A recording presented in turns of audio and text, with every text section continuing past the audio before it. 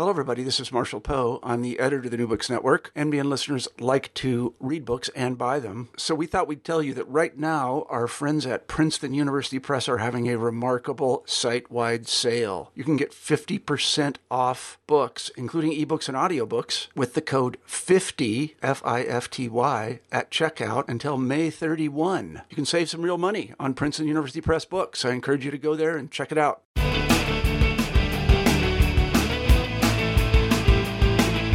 Hello, everybody, and welcome back to the Hello, everybody, and welcome back to New Books in Sports, a podcast channel on the New Books Network. I am your host, Paul Knepper, and today we'll be talking to Kerry Eggers about his new book, Jailblazers: How the Portland Trailblazers Became the Bad Boys of Basketball. Kerry has covered Portland sports for more than 40 years, writing for the Portland Tribune since its inception in 2001. He is the author of 6 books, including Blazers Profiles, Clyde the Glide, and A Civil War Rivalry, Oregon vs. Oregon State. Kerry Eggers, welcome to the show. Hey, Paul. How are you doing? Thanks for having me on. Great. Thanks for joining us. Kerry, I wonder if you could begin by telling the listeners a little bit about yourself. Yeah, I'm an old-timer, Paul. I've been doing this for a long time. I went to Oregon State, grew up in Corvallis, Oregon, went to Oregon State. My dad was a sports information director at Oregon State, and so I was around writers and sports from a young age, decided that I wanted to do this for a living. I started at the Oregon Journal the day after I graduated from Oregon State in 1975. And worked there for 7 years, and then the Oregon Journal merged with the Oregonian. I worked for the Oregonian until 2001, and then the Portland Tribune came on, and it was founded, and I've been there ever since as a columnist and writer. I have written, this is actually my 7th book, The Jailblazers, and the opportunity came about. I probably wouldn't have done this on my own, Paul, but because it was there's certainly mixed feelings about that era in Portland and the fans of the Blazers who appreciated that it was a very high level of basketball. They got to the conference finals twice and came very close to winning a title and had a lot of good years, but they also had a lot of misdeeds and poor behavior from a lot of the players through that time. So anyway, I got a call from Skyhorse Publishing in New York. I guess it's been about 3 years ago now, and so the publisher the representative Jason Katzman told me he thought it was a book that could be of interest not only on the regional level but on the national level. And I thought about it, and I said, you know what, maybe this is a story that should be told, and I guess I'm the guy to do it. So that's how it came about, and it came out in December. Right. It's clear from reading this that this book is so well researched. Can you tell the listeners a little bit about your process for researching the book? Sure, yeah. The first thing I did was I went through, one of the things people say, did you remember all these incidents and all these anecdotes? No, absolutely not. I remembered some of them, but, to refresh my memory, I went through every newspaper from, about 94, 95. This book covers from about 94 to about 2006, so it's really a 12-year look, so it's several different groups of players. But I read every paper from every sports section from about 94 to 2001 at the Oregonian, and after we started at the Tribune from 2001 to 2006. So that took about 3 or 4 months, and then I began the interview process. My goal was to get to about 100 people. I got to about 70 people. There were some that wouldn't talk about this, including Bob Whitsitt, the general manager, and through the time. But I got all the head coaches. There's 4 head coaches that were involved during that time, starting with P.J. Carlissimo, Mike Dunleavy, Maurice Cheeks, and then Nate McMillan caught the end of it, talked to all of them, talked to most of the assistant coaches. They were a really valuable resource. Talked to 25 players. And got some great insight there, and then some auxiliary type people. The flight attendant for the team playing for 9 years, she was really good. Joey Crawford, the referee, and then 2 other referees that chose to be anonymous because they're still working. They got Pete Simpson, the guy who worked the police beat during that time, and had some very interesting observations. So I tried to get a cross section of people that could talk about it. I think, and then I used, of course, a lot of the quotes from that era. When, for instance, Scottie Pippen didn't want to cooperate with a book, but boy, he had some great things to say during that time that I brought back. You started the book with an introduction about Game 7 of the 2000 Western Conference Finals. Can you talk a little bit about that game and why you chose to start the book there? Well, that was I would say the lightning rod that, sort of started a realization that maybe there was something really big wrong here. And it's probably not fair because if you remember that game, Paul, they had, the series was, the Blazers were down 3-1. This was the 2000 conference finals against the Lakers. Lakers won 3 of the first 4 games, came up to Portland. Lost game 5 in Los Angeles. Then Portland went back up to Portland in Game 6 and won that to force a 7th game. The Blazers had it going through a lot of that game. They were up by 15 late in the third quarter, and there was a lot of people pretty much writing the Lakers off at that time and expecting the Blazers to win and get into and advance to the NBA Finals against Indiana. Indiana had already wrapped up the East, but Brian Shaw hit a shot that was from the side that somehow kissed off the backboard and went in right as the buzzer sounded into the third quarter to get them within 12, and then the Blazers couldn't hit anything. I think they missed 13 straight shots. The Shaq and Kobe got going, and the Lakers won that game. And people ask me, had the Blazers won that game, would it have changed everything? I think it would have. I think the Blazers would have gone on and beaten the Pacers. I think they wouldn't have traded Brian Grant and Jermaine O'Neal and brought on Shawn Kemp. And, the whole scenario, the whole narrative of that era would have been changed. So you mentioned Bob Whitsitt before, and he's a central character in the book. I hesitate to use the word villain because I don't think he's necessarily portrayed as a bad person, but he, of course, built these Portland Trail Blazer teams. Can you talk a little bit about Bob and his approach to team building? Yeah, Bob had been first of all, Paul Allen, the owner, is from Seattle and continued to live through Seattle, the late owner, I should say. He passed away last year, but he had just actually bought the Blazers in 1988 and had continued to live in Seattle. And Bob Whitsitt, during the time, was the general manager for the Sonics and had some good success up there. And when the Blazers lost twice in a row, if you remember, that group in the early 90s, Clyde Drexler-led teams, made it to the finals twice, lost to the Pistons in 90, to the Bulls in 92. But by 94, they'd lost twice in the first round. Paul Allen thought they should do better. He fired Rick Adelman. Jeff Petrie resigned as general manager because of it, and that left a vacancy that was filled by Whitsitt, who Allen obviously admired. And Whitsitt's idea in running a team, well, first of all, he had a owner now with the most largesse of any owner in the league, probably of all of pro sports. And even with the salary cap, there was ways to maneuver it, that they used that to build the highest payroll in the NBA for several years, and by a wide margin, by the way, in the early 2000s, where they wound up paying $100 million extra in luxury tax.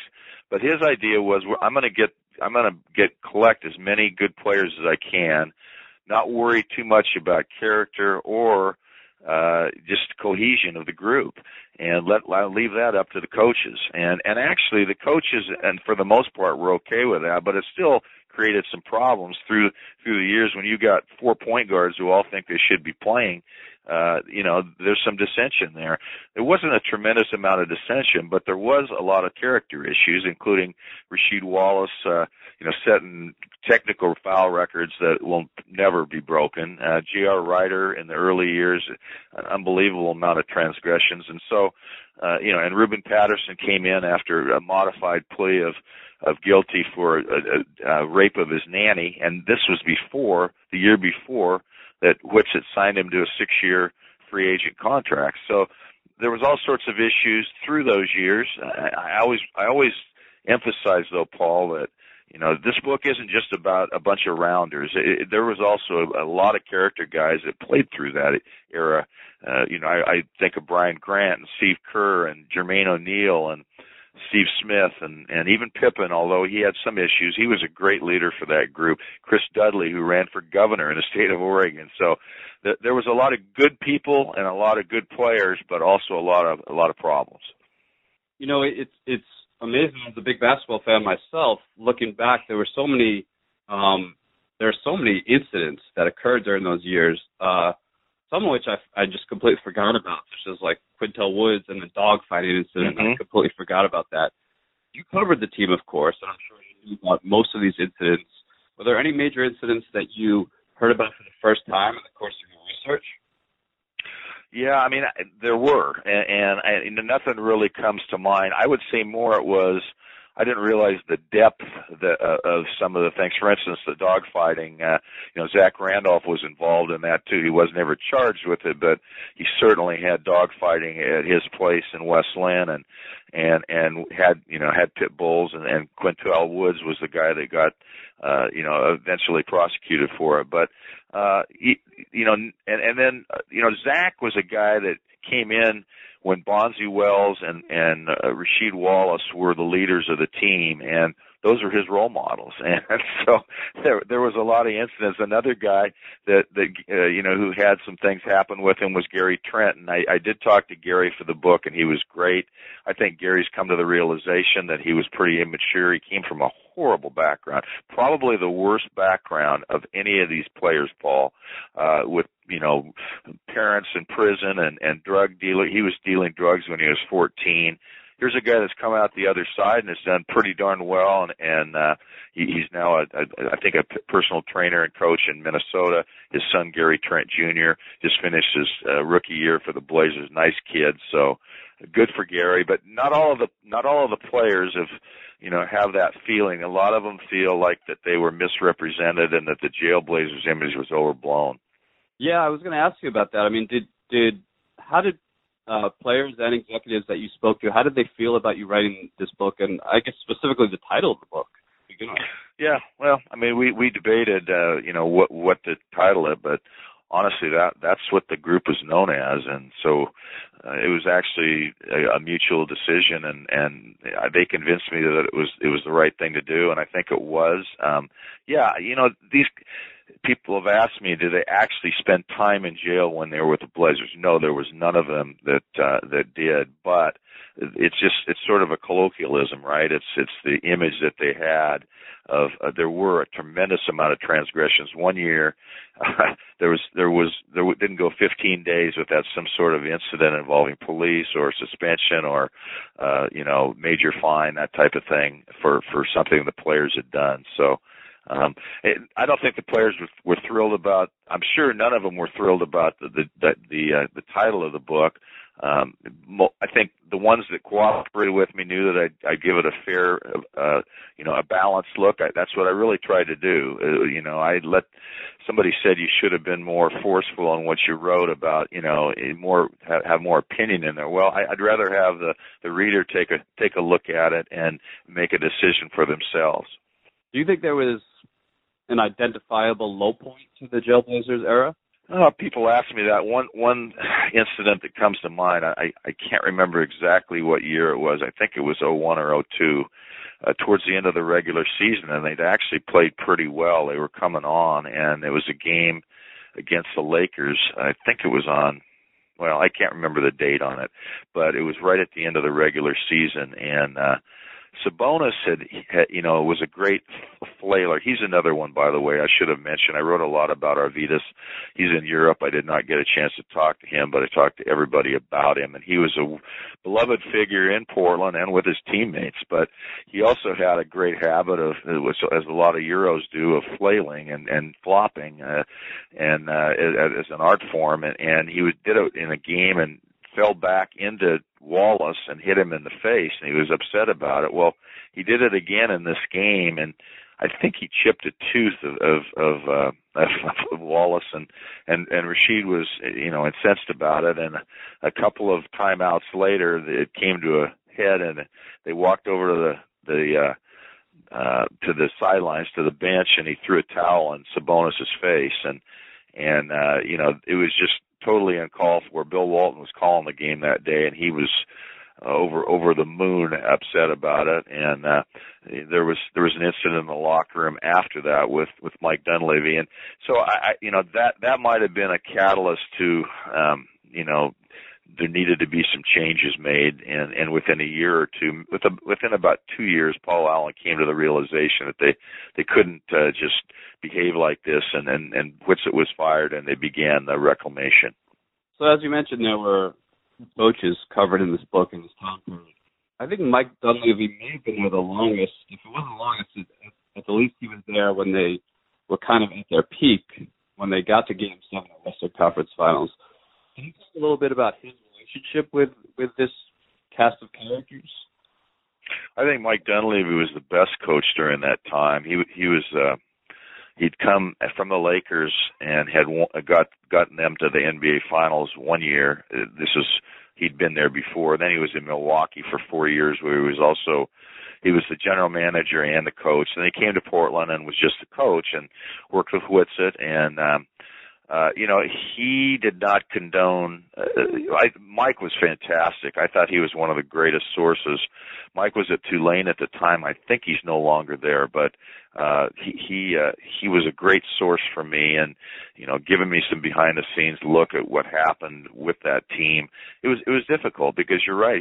He had some good teams. He was the one that took them to the conference finals twice, 2 years in a row, and they had some really good talent, but the character issues played a part, and then also in some cases too many players and a couple of unhappy players that weren't playing. So he was walking a tightrope. He had Rasheed Wallace trying to keep him under control, which did not work, and then he had a big blow up in the locker room that I described in the book with Mike, and Mike stood up to him, and so I felt bad for Mike, in that I thought he was a good coach, and it was too bad that he was let go of his position after the 2001 season.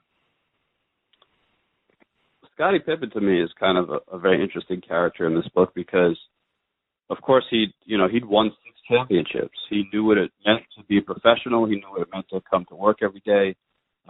He knew how you're supposed to carry yourself when you're a professional. And it must have been just extremely difficult for him to be around some of these, knuckleheads, for lack of a better word. How did Pippen deal with all of this? Yeah, you're absolutely right on everything you said there, Paul. And he'd had his behavioral issues too. If you remember, the refusing to be in there at the end, he was upset when Phil Jackson had Kukoc shoot the shot at the end of the game, and so he didn't have a clean. Man, I remember that well. That's right. So he didn't have a clean sheet. However, this is later in his career. I think he'd grown up some, and you're right. He knew what it took to be a champion. He knew what it took to win, and he knew that team had what it took to win. But his frustration, I love when I think about it, he was so open with me, and I don't know, probably some of the other writers during the time about what was going on, and I was disappointed that he decided not to talk to me now as I'm writing the book, but he was phenomenal during that time, and I use a lot of those quotes, and boy, did he let Bob Whitsitt have it a couple times. And as I went back and looked over some of the stuff that he told me, I was surprised that he didn't get in trouble for being so open and transparent about what was happening.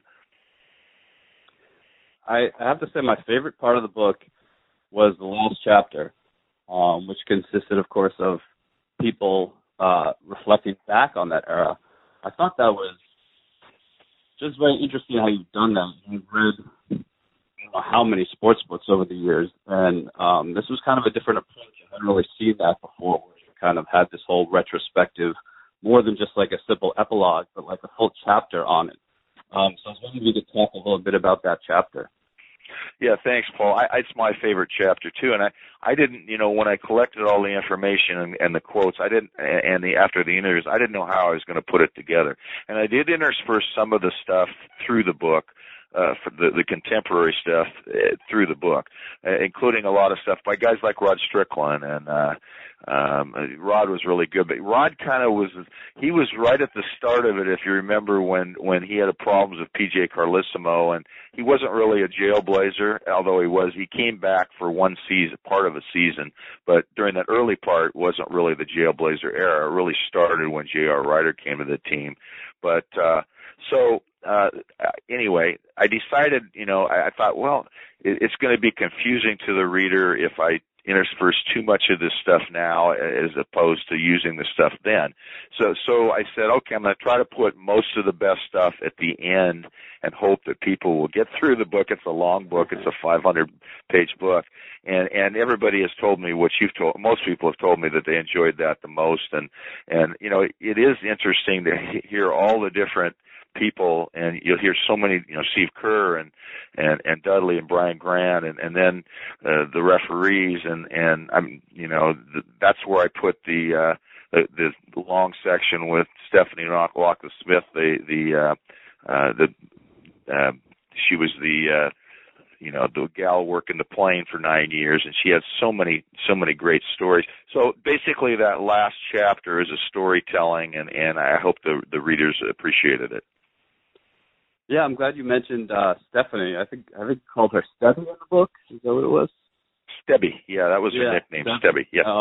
And it's Loch Ness. I always say Loch Ness. I'm sorry about that, Steph. Yeah, she was fantastic. I mean, she told great stories, as you said, and she brought a different perspective because, the locker room could be such an insular place. And here you have someone who's kind of out in the real world who, how to go into that locker room type atmosphere. And she just had some great insight and, like you said, great stories. I wonder how you came in touch with her, how you ended up talking to her.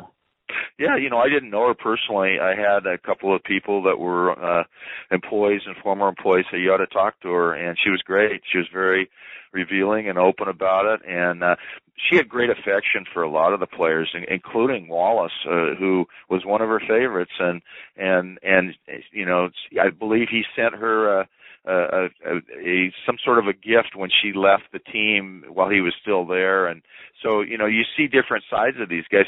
Wallace was really an interesting character in that his while his on-court image was of a raging maniac almost at times, his teammates almost universally loved him, and I tried to reflect that in the book, that he was considered a great teammate, and he was a very good player. Not as good a player as he could have been, I think, if he'd have worked harder and wanted to be more of a leader. He wasn't a leader, and if he was leading in the wrong direction. Yeah. And speaking of going in the wrong direction, you mentioned J.R. Ryder earlier. Is he going to jail or these days? I don't know. I hear he's doing pretty well, though. He works in Phoenix. I think he's doing camps and working with kids, and that's a good thing. He was a guy that could be very charming, and he's got a bright side to him. He's a well-spoken guy, but boy, he just didn't have any discipline. He didn't have the discipline that he needed to become the great player he could have been. Yeah, because he was a tremendous talent. Yeah, he was an all-star talent that never made the all-star game. Yeah. How do the fans look back on that era now? I'm sorry? How do the Portland fans look back? I think they look back, as I said, with mixed emotions, and I think during that time, it was an embarrassment to the city because it's still a small town. It's growing now, but during that time, it was a small market team that just had the Blazers. The Portland Timbers are the other professional team in town, and now they're with MLS and doing well, but they're not one of the big four sports like hockey, football, basketball, or baseball. So there was a this is our team type of mentality, and we don't want all these issues to taint our, these guys are beloved members of our community. They shouldn't be doing some of this stuff. So I think they put up with it pretty well until the Blazers started not winning in the playoffs. And then you notice people saying, "Oh, I'm getting tired of this." I believe they had 13,000 season tickets sold for several years, and then they went down to about 8,000 over a 2-year period. And that was pretty much the indication of Paul Allen that things needed to be changed about 2003, 2004. Do you think we could ever have a team like the Jailblazers again? No, I think it's unprecedented, and it will not happen again, because I don't think the NBA would. I don't think it will happen in pro sports again, because none of the leagues would allow that to happen, and I don't think the communities would allow it to happen, and I don't think the ownerships would allow it to happen. Is there a player in the book whose reputation among his teammates or the organization is very different than his public image? Well, I think Wallace is the answer to that. I mean, he's the guy that you look at as never really been able to control his emotions on the court. He even to his last season with the Boston Celtics, I think he got 17 technicals in 41 games or something like that. But and also not the greatest guy with the fans. He was good with kids, and most players are, and that's good, but not so great with adults at times, and certainly not good with the media or with the referees, but again, very, very popular teammate, a likable guy was what they all said, and now he's coaching high school basketball in North Carolina. Good for Rasheed. Yeah. Okay, Kerry, I think I've taken enough of your time. Just one final question. Do you plan on writing another book in the near future? Well, thank you for asking, Paul. I've got one more year before I retire from the Tribune in July of 2020, and then after that, it's just too much when you're trying to hold on a job and have a family and a relationship, and then also try to write a book. It just takes over your life. You just it consumes you, and so once I retire, the first thing I'd like to do is take a look at all the stories. I've got access to all the stories I've written through a 44, it'll be 45-year career, and I'm gonna try to pick out 50 or 100, I don't know how many stories that I wrote, and then reprint them, and then let's take a look at what happened after I wrote those stories to the people, and from then on I'll be open to projects through the years, and I hope I'll be able to do a few more. Sounds great. So once again, for our listeners, Kerry's book is called Jailblazers, How the Portland Trail Blazers Became the Bad Boys of Basketball. It's a great read. I highly recommend it. And Kerry, thank you so much for your time. I really enjoyed this. Thanks again, Paul. Me too. Okay, take care.